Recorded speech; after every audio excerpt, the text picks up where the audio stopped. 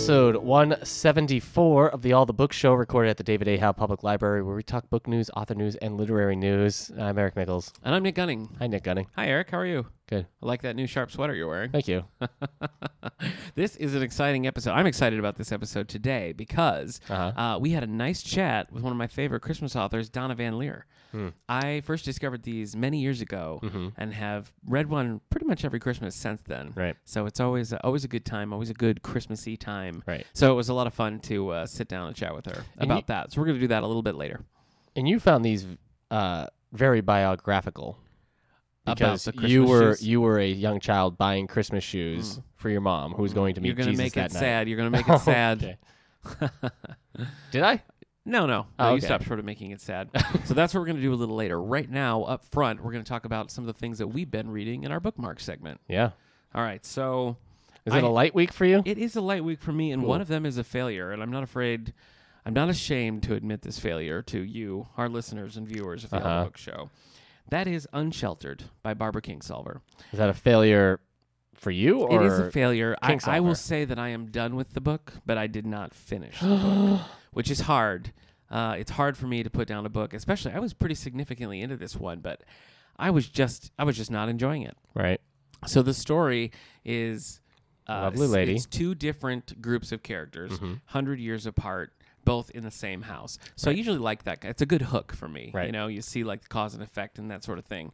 And there was some of that, but I think in trying to make, especially the throwback story, an allegory for the current political climate and the current leaders of the current political climate, made it so that it didn't feel so much like a story and more like, I'm going to say these things to you now. You know what I mean? It was a lot like, I mean, is this like a political science debate or is this a story? So that slowed it down a little bit for me. I was much more interested in the present day story, which follows a character named Willa, who is suddenly having to take care of her grandson. That was pretty good. That was pretty interesting. Again, though, still kind of pulling it back to, you know, the political climate and them like dealing with that. I don't know. It's in the sense, I guess you could say that it's timely because it's addressing things that are happening right now, but somehow it also feels dated to be doing that. So I don't know. I looked and it seems like the reviews are pretty split on this one. Either you get it or you don't. I think probably if you're a huge Barbara Kingsolver fan and you enjoy her writing, that'll get you through it. I've read one other Kingsolver, which was Prodigal Summer, and I very much enjoyed it. Was looking forward to reading this one. But, you know, after going through a third of it, I just set it aside. So if you've read this and have a different opinion or think that I need to go back and catch the last bit, then please let me know. Yeah. You can find us on Twitter at The All the Book Show, and I would love to hear from you about that. I read, and this is a dumb comparison and there's no good transition, I read a graphic novel called Gotham City Garage, which reimagines DC characters as like a post-apocalyptic biker gang. That I did finish. And You warrior. Yeah, it was fine. I think you would like it. I think you'd probably dig it more than I did. The problem is that volume 1 feels like it's all set up. Yeah. You get to the end and it's like, and now the beginning. Ooh. So I think there is a volume Nice. 2, so we're not going to have an Amazing Spider-Man situation on our hands. Okay. But, you know, as a standalone, you want to have volume 2 locked and loaded because you're not going to leave with much on there. Okay. I am currently reading Disinherited by Peter David. This is a Star Trek novel. I always enjoy Peter David's novels, with the exception of the novelization of the film Battleship, which I did read and I did hate. What? I don't know, man. Yeah, Peter David. Why couldn't you get the novelization of Battleship I'm done sorry. right? It's probably not his fault. I'm reading Disinherited Probably. with some friends of mine in our book club of the future, Star Trek, Star Wars book club. So my brother, Steve, past guest, Steve, if you're not familiar, finished this book and loved it. Wow. And I'm really enjoying it. So we'll see when we get to the end. Look, and then this is, yes. I don't think you should be giving Peter David the benefit of the doubt with Battleship. After Battleship. Oh, okay.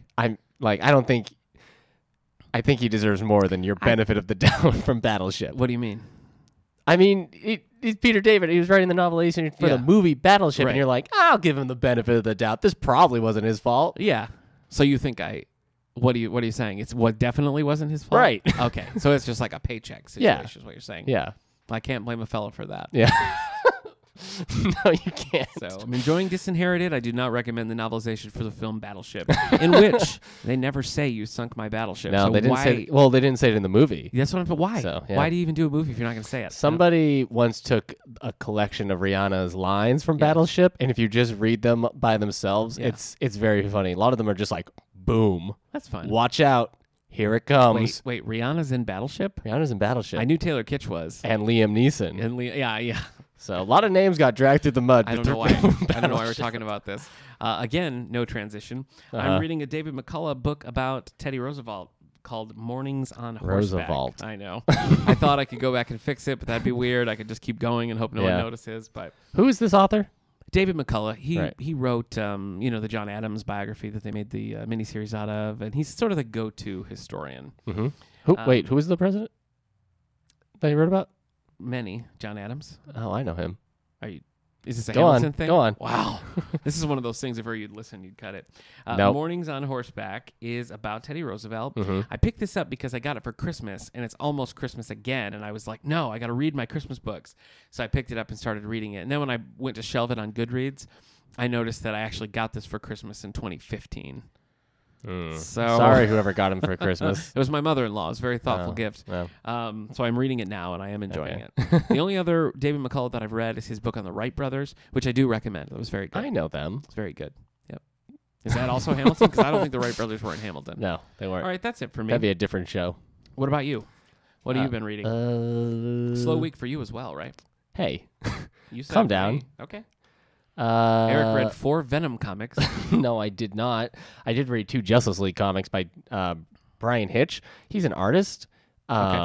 He worked with Mark Millar on the Ultimates back in like the early 2000s, and he was a great artist, but he is not a good writer. To art. This is volume 2 and 3 that I just read, and I didn't like volume 1 either. So these have been rough, and I thought I was maybe just not the right person reading these when I was about to give them 2 stars on Goodreads, and then I saw everybody else was giving them 1 and 2 stars, and be like, ugh, this guy's an artist, but not a writer. You're one of the pack. You thought you were unique. But yeah. You're not. So it's rough. I wouldn't recommend these. So I think the writer changes, but okay, I got a bunch out. Yeah. So yeah, and I got my copy of Wonder and Refugee for the book clubs. Yes, and I just dropped those off too. So great.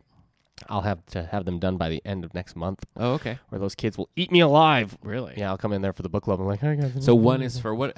What's the breakdown? 7th grade is reading Wonder. 8th grade is reading Refugee. Yeah. Okay. By Alan Gratz. The adult book clubs, we're currently just finishing up Mr. Dickens and His Carol by Samantha Silva. And then we're reading What Alice Forgot by Leanne Moriarty as part of our Endless Winter book club. We're going to read 4 Leanne Moriartys. First up is What Alice Forgot. Okay. Have you read that one? No, I haven't. Oh, I've got it on my desk right now. There's I've got a huge stack right now. Yeah. Hey. I keep getting more and more things, and I'm like, that's next. No, that's next. I have that. I have the Price of Duty and I Am Still Alive and the Legion Brandon Sanderson book in my bag, and I keep going to lunch and like going to grab a book, and then I'm like, I don't know. Yeah. And then so I think I grabbed books I wanted to read, but not wanted to read right now. This, Peter David Disinherited. And I usually do those quickly, but I know what you mean. Actually, we were at Barnes & Noble, you and I, and I saw they have a new edition, the 5th edition of Legend of the Five Rings, because Fantasy Flight Games is an RPG, took over. Right, game. It's a role-playing game like Dungeons & Dragons and whatnot, but set in a fantasy, like hybrid of Japanese and Chinese lore, more feudal Japan. Okay. But anyway, the 5th edition of that, but I don't know if you remember, I was reading like a series of those books. Oh, yeah. So after seeing that, I'm like, oh, that's right. I got to pick up the 4th book. That's right. What do you want, like Scorpion? Scorpion was the first one. Oh. And then it was Unicorn. That's not funny. A little funny. And then I can't remember if the 3rd one was Crane. I didn't like the 3rd one much. So I think I'm on Phoenix. And after Phoenix is, I think, Dragon. And then Lion ends it. So someone else is in there that I'm forgetting. I can't remember who I'm forgetting. Do you remember? I can't, no. Phoenix? Crane, sorry. Fiber, Crab. The Crab are in there somewhere. Sorry. How could you forget Crab? Crab are they're like the big. I know what a crab is. No, they're kind of big and burly. They're all standing on a wall fighting off demons. Look, whatever. Yeah. Nick and I also saw Creed 2. We did. Yeah. Sometimes we try to make this work outside of this podcast, and this was another attempt. The movie was good. That's the best thing I can say about that night. Outside of it, abject silence. Nothing. Yeah. Yeah. You didn't say anything. I didn't say Yeah. anything. There was a lot of coughing. Did you like the movie? And him saying, what? I was like, oh, nothing. Yeah, pretty much. We differ on this because, Oh? well, you're a Rocky fan. You're a Rocky fan. I like the first Rocky. I love. Yeah. See, I love the whole series. Uh-huh. I'm like, I love Rocky. Yeah, I've only seen the first So two it was Rockies. exciting to me. I'm a little surprised that I think you would have enjoyed it more if you'd seen Rocky 4 because it mirrors Rocky 4 quite a bit. Okay. In a good way. I Right. mean, not in a bad way, but it definitely does. I was pretty happy with the movie. What about you overall? Yeah, it was good. I don't think that it quite lived up to the first Creed movie. It doesn't have the energy of No, the it first doesn't. one. Not as because- just a standalone movie, it does. Yeah. Mainly because I think Apollo, Yeah. no, not Apollo, Adonis. Adonis, it doesn't feel like there's much for him to do. Right. I guess like it felt like Robert B. Jordan didn't have did I say Robert B. Jordan again? Michael B. Jordan. Gosh. Michael B. didn't seem to have like too much to do acting wise. There were certainly some slow down moments in the Yeah. film. I think we both agree on that. So I think he's still good, but like performance wise, Creed 1 is a better performance agree. for Jordan. But I think hopefully an end cap to the Rocky series, I Right. think it's very successful in that Yeah. regard. I think Rocky's character development is great, and I Yeah. think he gets a really Yeah. very satisfying ending. Yeah. Rocky 5 was an awful ending. I loved Balboa. I was really glad they came back and did Right. Balboa. I thought that was a great movie. It's one of Yeah. my favorites in the series, and I've enjoyed both of these Creeds. But I do think everybody's journey has come to a close. Right. Oh, okay. Yeah. I recommend it. All right. You know, and I was telling my wife a little bit about this last night. I feel like Rocky Balboa sets up the Creed movies very well. So you could almost release Rocky Balboa, Creed, and Creed 2 as its own trilogy. Sure. You know, because Rocky Balboa works as a good it's a linchpin either way. It can either be like the sixth Rocky movie or almost like a Creed prequel. Yeah. So I mean, even the bad Rockies are fun to watch. So What are the bad Rockies? 4 and 5. Okay. Definitely. I hear a lot of people say 3, but I was actually okay with 3. 4 is just so 80s. Yeah. So he's got like a little robot pal. And it's, I don't know. It's a weird movie. Okay. 5, I got to give him props for not just like Rocky's in the ring again. He's like training a street fighter, which could be kind of cool, but I just think the movie falls apart by the end. And you just are like, why? Why did I do that? He's training a street fighter to box? Yeah. It must be Balrog. Yeah, it is Balrog. And then Balboa comes back and kind of puts the pieces back together. And then, of course, Okay. here we are with Creed 2. Of course. So I recommend the whole Rocky series. Yeah. I recommend Street Fighter 2, The World Warrior. Do you? Yeah. I agree. Eric made the point off mic that you can approach Creed and Creed 2 as standalone movies. You Right. don't need to have the history of the Rocky Yeah, Creed franchise 2 behind. fills in a lot of the blanks for you. Yeah. So Yeah. I wouldn't be surprised if people who are seeing Creed 2 for the first time go back Yeah. and watch Rocky I 4. agree. Yeah. So Yep. there you are. Anyway. That's thumbs it. up. Yeah, that's it. All right. I mean, I guess I've been watching a lot of Gotham. I'm still in season 1, but I'm kind of And we cruising through learned it. just recently there's a book series that is based on the Gotham series. Yeah. So So if you can't get enough Gotham and want to read it, it's there. I don't know. I've been looking at stuff for season 5. Like they keep announcing it. Every time they announce something, I'm like, that seems ridiculous. I'm in. So Okay. yeah, All right. it's bad, but I've decided I'm embracing how bad and You've dumb grown it to is. love it. Yeah, Okay. I didn't say grow to love it. I said I'm embracing. You said you loved it. I All right. Well, let's turn it over to some book news. that's advanced notices. It is advanced notices. I've All got right. some things that are due for publication Yeah. after the new year. So everybody just calm down because these Okay. aren't coming out until March. Ooh. In one that's going to be a big hit here, one of our top authors, circulating authors here is Mr. C.J. Box. Uh-huh. He's written a couple of standalones, which people enjoyed, but this is back to the Joe Pickett series. Joe Pickett. Yeah. Wyoming game warden Joe Pickett encounters bad behavior on his own turf, Oh, only to have the no. FBI and the DOJ ask him to stand down in the thrilling new novel from #1 New York Times bestselling author C.J. Box. Who doesn't love a little bit of turf war in their fiction? You know? Yeah. I don't know. So Joe is like he's a game warden, you know, so he's like patrolling. Oh, are these modern? Yeah. These aren't westerns. No, they're not Western. No, they're not Westerns. Whoa. Yeah. So you know he's got a certain area that he sort of covers and keeps an eye on.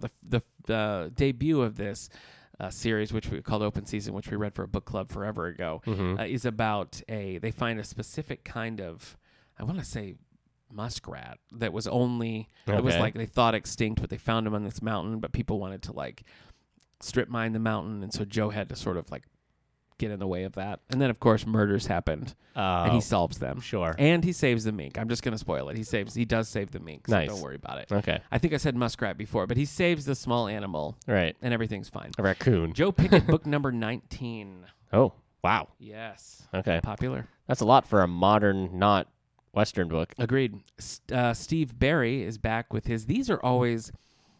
I think Steve Barry might take issue with what I'm about to say, but the Steve Barry books never quite like crest. You know what I mean? They're never like huge runaway hits, but they're pretty popular. They're still coming out in hardcover. They've got legions of fans, but they're kind of that next level down. Oh, poor Steve Barry. They're a step above like at the paperback original. Right. Nothing wrong with a paperback original. I'm just saying. Yeah.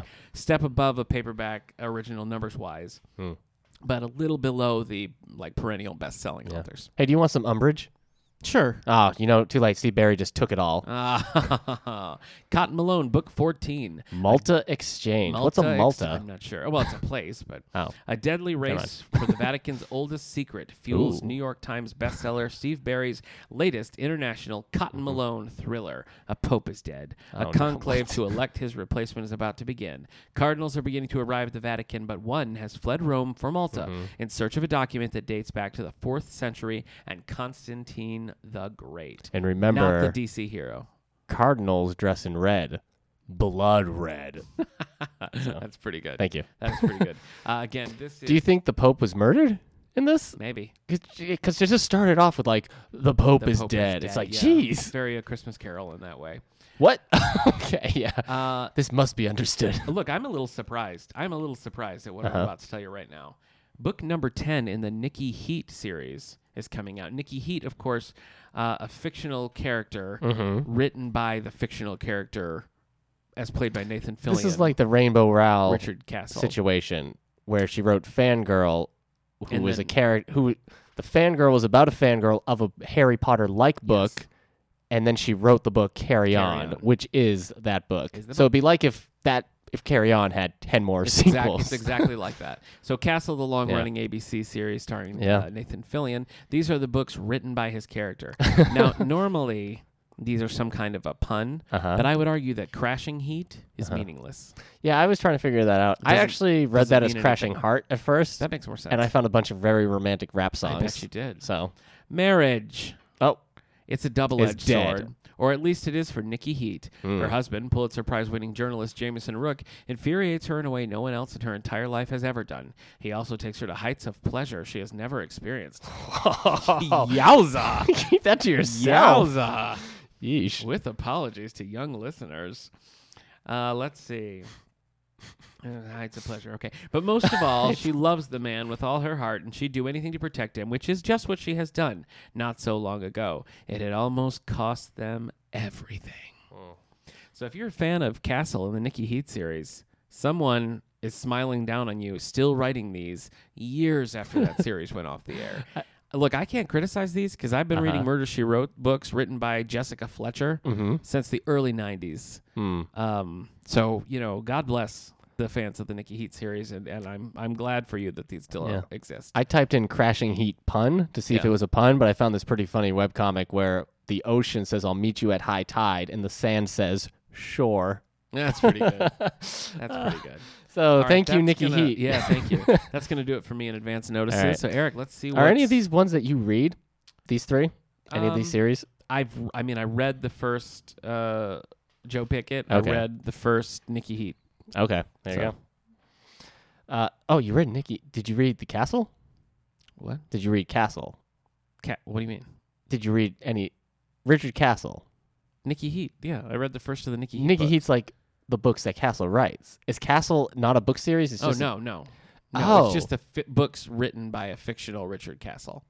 Oh, You're not okay. like Castle and Beckett. No, I thought stormed the- Castle was its own book series. No. And then, okay. No, the fictional Richard Castle writes Uh-huh. the Nikki Heat series Uh-huh. and the Derek Storm series. Okay. There you go. It's a lot. There's this knowledge All up right. here that's Yeah. not helpful for anyone, but All right, you want to know the New York Times bestsellers list, right? boy, do I. Yeah, I had to leave it open all day because I only got 2 articles remaining on this boy. free New York Times Oh, my list. goodness. Yeah. So, all right. Number 10 on the New York Times bestsellers list for hardcover Hit me. fiction. What is Not a lot new. I think it's just because we're like in the Christmas time. Yeah. So people are buying what. I mean, we got a Grisham book out and everything. So people are like, oh, we got to get a Grisham book for mom and a George R. R. Martin book for mom. Right. Yeah. So everybody's dad has walked out, I guess. Number 10. 9 Perfect Strangers by Leanne Moriarty. A romance writer becomes fascinated by the owner and director of a health resort. Not good reviews. From my wife. So take that. Let's see. Oh, nope, this isn't new, but this was a drop. This was at number 1 last week. Okay. Now it's at number 9, Kingdom of the Blind by Louise Penny. While on suspension, Chief Inspector Armand Gamache is made an executor of a stranger's will and tries to keep a deadly neurotic off of Montreal's streets. So last week I had some issues saying executor. But you did it today. I did it. Yeah. Number 8, Long Road to Mercy by David Baldacci. Number 7 is the 5 people. The next person you meet in heaven. I mean, that's Barry that's Manilow. a Christmas present. That is a Christmas present right there. Yeah. Barry Manilow is still alive. Oh, you know what? He's still I alive. meant Barry White. Dead. Yeah. He's the next person you meet in heaven. He's passed. Hello. He's I can't passed. do a Barry White impression. He's passed. Oh yeah, that was the Kool-Aid Man. He passed on. Yeah. Do you think is the Kool-Aid Man dead? Boy. You meet him in heaven. Yeah. With that build and that much sugar, he's got to have some health issues, I would think. Jeez. All right, number 6, Past Tense by Lee Child. Jack Reacher explores the New England town where his father was born. Okay. James Patterson, Target. Alex Cross. So Alex Cross is a target at number 5. Alex Cross returns for the 26th book. 26th Written, Alex Cross. noteworthy for being the only thing Yeah. individually written by James Patterson still. Harlan Coben says Alex Cross is a legend. He probably said that in 1986. Number 4, Nicholas Spark. Every breath. Why wouldn't you just call it Every Breath You Take? Because everybody's saying that. Yeah. You're just making it frustrating for us. It feels like we're maybe all... Sting was like, no. Oh, yeah. No. Yeah. The rest of the police are like, sure. Yeah. Sting's like, nope. Number 3. Yeah, because Sting's doing so great. I think Sting's doing okay. Is he doing all right? I mean, the residuals alone probably keep him in. Yeah. Probably keep him in gravy. Yeah, he did a song for Emperor's New Groove back in 2001. Wow. So he's been living high off that. Yeah, he is. Fire and Blood he just did that album with Shaggy. I know. It was real good. Yeah, like Zoink Sting. No. Yeah, okay. Oh, man. Fire and Blood by George R. R. Martin is at number 3. And this is the 300 Years prequel. Finally. So 300 years before the events of Game of Thrones. Finally. Yeah. Number 2 is new. Ooh. By Nora Roberts. What did I just click on? An ad. For what? Google. Oh, Yikes. Wow. Google has to advertise themselves now? Yeah. That's not great. Of Blood and Bone by Nora Roberts. Were you upset that this is a sequel? No, Or you Nora were Roberts. like, hey, a new one. And I was like, great. Then you were like, Nora Roberts. And I was like, oh, great. Wow. While the people of New Hope face threats, Fallon Swift goes on 3 quests to discover her powers. Jimmy Fallon? This is the sequel to Year One. Oh, Miss- this is the one where she fights Ra's al Ghul. No? Number 1 is The Reckoning by John Grisham. Cool. A decorated World War II veteran shoots and kills a pastor inside of a Mississippi church, setting off a fire of news, media, and local politics in a way that the town might never be able to repair from. Meanwhile, a dog opens a bakery. Yeah. That's nice. A dog bakery? Does he sell, like... He sells They people. are dog bakeries. No, he's a dog, Okay. but he sells people food. Good luck getting a permit. So, yeah. Was that number 1? You know where you get a permit from? A cat bakery. Oh, permit. Okay. Yes. Thank you. Thank you for doing that Catwoman impression. It needed to be done because that one was a thinker and not in a good way. Yeah. Was that number 1? Yeah, that was number 1. John Grisham, The Reckoning. Good for him. Okay. Before we move on from book Yeesh. news, I do Good have for him. I do have some Grisham related news that I want to share. Oh, do you? Hulu. You're familiar with Hulu? know the Hulu? Give me a second. Hulu. Yeah, Okay. Yes. Hulu is developing basically an Avengers-esque multi-series connected universe based on John Grisham material. What? I don't know. I don't know. I'm a big Grisham fan, but I read Right. that and like fell asleep for 2 Right. weeks. Yeah. So I don't know. They're the first set their sights on 2 Grisham books, Rogue Lawyer, which I don't like the book, but it actually makes perfect sense for a TV show. Yeah. I understand that. Okay. The Rainmaker is another one, which I believe was a movie with Danny DeVito, I want to say. Danny DeVito and Matt Damon, maybe? Yeah. Finally, the Rainmaker and the Rogue Lawyer teaming up Finally. to stop So, Loki. I am a John Grisham fan. I'm not that thrilled about this. Yeah. I'm trying to think how many. I haven't watched a ton of the John Grisham adaptations. Sadly, I have seen Christmas with the Cranks. I don't recommend it, but it's not something that I really like go and seek out. So these aren't Right. anything that I'm super pumped about, but it's interesting nonetheless that they're looking at Grisham's works and making like a connected universe. So good for Hulu, good for Grish, I guess. That's it. That's it for book news. Okay. All right. Well, next on the plate, as we teased early on, we have an interview with Donna Van Leer. Yeah. Donna Van Leer, if you're not familiar with her, is the New York Times and USA Today best-selling author of over 14 novels, including The Christmas Shoes, which is part of the Christmas Hope series. Several in this series have been adapted as movies. The first 2 have Rob Lowe. You got Neil Patrick Harris. The Hallmark Channel made several more into movies, all well received, all popular around Christmas time. A very talented, very prolific author. And we had a chance to sit down and ask her some questions. So roll it.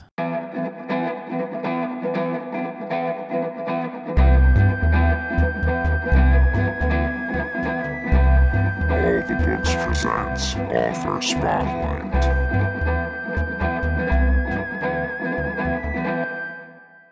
Hi, Nick. Hi, Donna. How are you? I'm good. How are you today? I'm pretty good. Probably better than you because I didn't spend the morning at the dentist. Yes, I know. I always dread it, but Yes. it's got to be done. Absolutely. Well, I'm here with Eric Mickles, and we've just got a few questions for you about some of your books, if you have a minute for us. Sure. Great. Okay, well, this first question has a long lead-in, so everybody buckle up.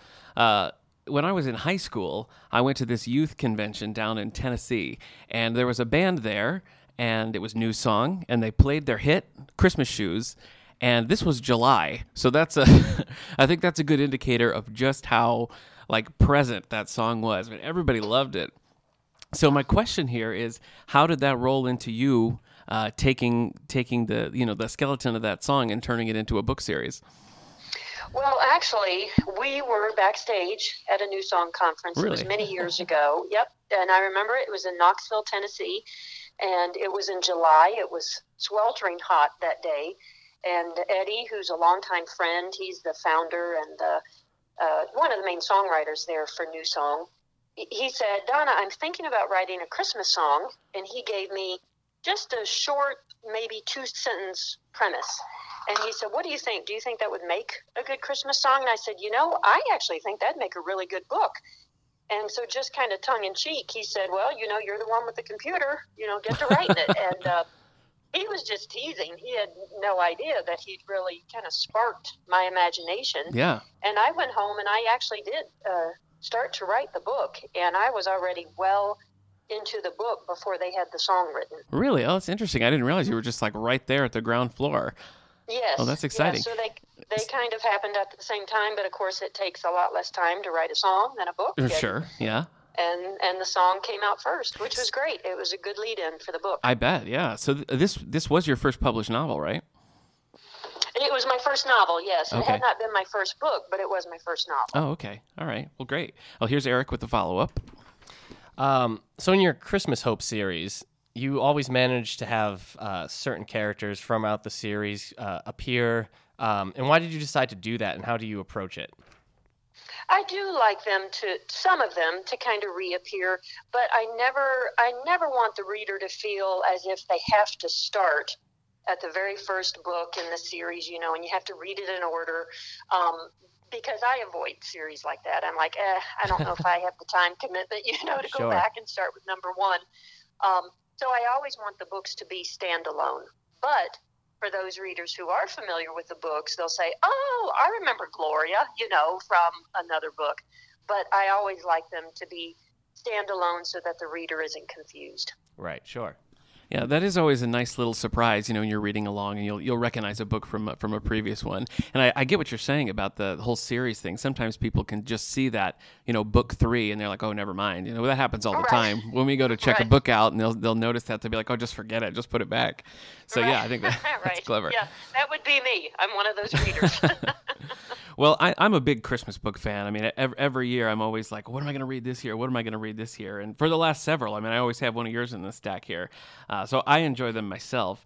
And one of the things I've noticed about Christmas books in general is that it's hard. I think it's hard to make them, have that holiday feel, make them heartwarming without kind of dipping into like schmaltzy and like overly sentimental. And I think you do a good job of making them, just how I want them without kind of pushing it over that edge. And I just wonder how it is that you do that. I mean, do you have that in your mind? Absolutely. I want it to be, I want them to be real characters. Right. I want them to be people that would be taken from real life, because I live in reality. I don't live in a fantasy world at all. I'm very much aware of the reality around me and the realities in people's lives. So I want the characters to be someone that the reader could appreciate, they could identify with. They could be like, oh, wow, I'm a lot like this person. So I always approach it from, okay, what is the storyline? Who are the characters? How is it realistic? But I also want there always to be hope, because we live in a culture that is faced with many problems. Yes, we do. A lot of problems. And so I know that the reader is aware of that, but I also want the reader to know that there's hope. There's always hope in this world. Cicero said, while there's life, there's hope. As long as we're breathing, there's hope in our lives. And that's how I approach every single book. And it's how I approached this one, The Christmas Star, the brand new one, because there's a character in there, one of the main characters, and she's divorced, and she thinks, well, this is it. This is my life. This has been my life for the last 6 years. I'm a divorced woman, and I don't have children, and, where do I go now? But I wanted to approach it from the fact that, hey, there's unexpected turns up ahead that we never take into account. And I wanted her to approach some of those unexpected turns that she hadn't anticipated. Yeah, I've always found your characters to be strong and relatable, and obviously a book's kind of made or broken on how strong the characters are. So I think you do a good job of having a good hook that you're rooting for this person. You want to know what happens. And with those characters, I wonder, what was it like for you as an author when you have these characters that have been in your mind, have been in your computer, ultimately on a page, then to see them, come alive with somebody like Rob Lowe playing them? I mean, what is that like for you as an author? Well, it's kind of surreal. I bet. Because you think, wow, I didn't anticipate, again, those unexpected turns up ahead. I didn't anticipate this happening. And sometimes you think, oh, wow, this character is spot on. This actor who's playing this character. And then there's others where it's like, wow, they missed the mark on that one. I did not have her in mind at all. But, that's just how it goes. Sure. And I've always been of the frame of mind, as long as they maintain the theme of a book, because they can't put all the characters in. They can't put all the subplots in to a television movie, but if they maintain the theme, I'm happy with it. And what is that process like? I mean, are you involved much in when they're adapted like that? Do you have much say, or are there things that what is that like? Well, no, I wouldn't say that I have much say at all. They do let me read the script. I'm allowed to look over them, and I can kind of add suggestions, that sort of thing. You sort of nudge things in the right direction. Right. And they have changed some things along the way. I think they call it creative consultation is what I have. Okay. But, I don't, beyond that, I don't have anything that I'm able to do. All right. So last question. You have a new book out, The Christmas Star. And I guess our question is just, what was the most challenging part of writing this book right now? Well, it's just, I always feel the time crunch, because I always write when my kids are in school. Okay. If my kids are home, I'm not at the computer trying to write because Right. it's impossible if you have children to try to do that. Right. So the time crunch for me is always the biggest issue, and thinking, oh, am I going to be able to turn this in on Mhm. time? And of course, there's always so many things that need to be done. There's a load of laundry that needs to be put in. There's dishes that need to be washed and put So away. life. Right. So Yeah. there's always those things around me as well. I don't have people who do that for me. I am the chief bottle washer and cook and taxi driver. So I have all of those commitments, running a household and just being sure to get the book on time. So that's always in the back of my mind. Right. So this many books in, are you finding that you still enjoy the process? Is it still something that that you find rewarding and challenging? I do. I love the process because I love Christmas. I love the meaning of Christmas. I love the hope of Christmas, and I know that it's a dark and depressing time for a lot of people. Mm-hmm. And I always keep that in mind when I'm writing. That hey, Christmas is not the joyous occasion, the joyous holiday that it is for a lot of people. For many people, it can be very lonely. And I always approach the books of, how can this help someone this Christmas season? And I'm so grateful because I do hear from a lot of readers who say, I'm alone, I'm divorced, I'm widowed, my children are grown, I'm an empty nester, and that the books do help them. They do give them, some ray of hope, a glimpse of hope that maybe they thought, it's not really out there for me this year. So that for me is really rewarding as an author. Oh, I can much so. imagine. I mean, I know whenever I finish one, they always leave me feeling a little bit more positive. Yes, and I'm always so grateful when I do hear from people saying, I asked my local library if they would get this, because I know some authors are like, no, I want you to buy the book. Oh, but yeah. hey, I'm pro-library. I still Great. take my kids to the library, every couple of weeks to refill on books. So Oh, that's great. I love the local library and what they represent in communities. Well, we've got your books here, so any of our locals can come in and check them out anytime. Awesome. Well, hey, thanks again for doing this. We really appreciate it, and I know our listeners are going to enjoy it. Thank you both, Nick and Eric, and I hope you have a great Christmas. Thank you. You too. Bye-bye. That was great. It was. Thanks so much, Donna, for taking the time to talk to us. Like I said, these books are just some of my absolute favorites. They're just the right zone for me, like Christmas wise. They're Right. very Christmassy. They're fun. They're quick reads. I always enjoy them and usually have one. Like I said, just about every year I'll have one on the stack. So it was a pleasure talking to her. Anyway, let's look ahead for some library news. Yeah. So it's the end of the year, so we're kind of winding down with things. We are open every day except for Christmas Eve and Christmas Day, New Year's Eve and New Year's Day, but the rest of the time we will be here. So come on in, otherwise we'll get lonely. Not this guy. Eric won't be here. We have one more concert this year. Creek Bend Band is going to be December 20th. This is rescheduled from November. They typically come in November. So this is their first time coming around Christmas. So that means this is our first chance to hear some Creek Bend Christmas songs, which I'm looking forward to because they're just a great group. Very, very strong musicians, which is always just to watch them play. I mean, the singing and the harmonies and everything is great, but their musicianship when they're playing those instruments it's fascinating just to watch. So that's December 20th. Already mentioned the upcoming book clubs, and that is What Alice Forgot by Leanne Moriarty. Yeah. We're going to be talking about Leanne Moriarty after the new year with the special guest, Kendra Mickles. Yeah. She's a big Leanne Moriarty fan, and we're starting this book club, so we're going to get her on the mic and get her take on things. I think that's pretty much it for me. We've got our annual showings of the Muppets Letters to Santa, which is going to be on Friday the 21st at 10 o'clock. Then the following week, December 28th, we're showing the Polar Express, also at 10 o'clock. So I hope you join us for that. Woo! Anything you want to add? This Wednesday is our last teen night of the year, the 19th, at 5:30, and we're doing like an anime loot Yankee swap. Oh, with okay. A whole bunch of anime items, T-shirts and posters and figurines and other stuff, all wrapped up. So nobody has to bring a present; they just show up, and we're they providing the presents. You can either pick a new present or swap. And okay, So it's gonna be exciting. yeah, and then that's basically it Okay. until the new year, until 2019. Right. Hopefully that year's a little bit shorter Yes, than 20, definitely. whatever, 5-year stretch this has been. Yeah, yeah. Uh-huh. So All right. Well, Yeah. I think that's going to do it for this week. Next time we will have a special guest,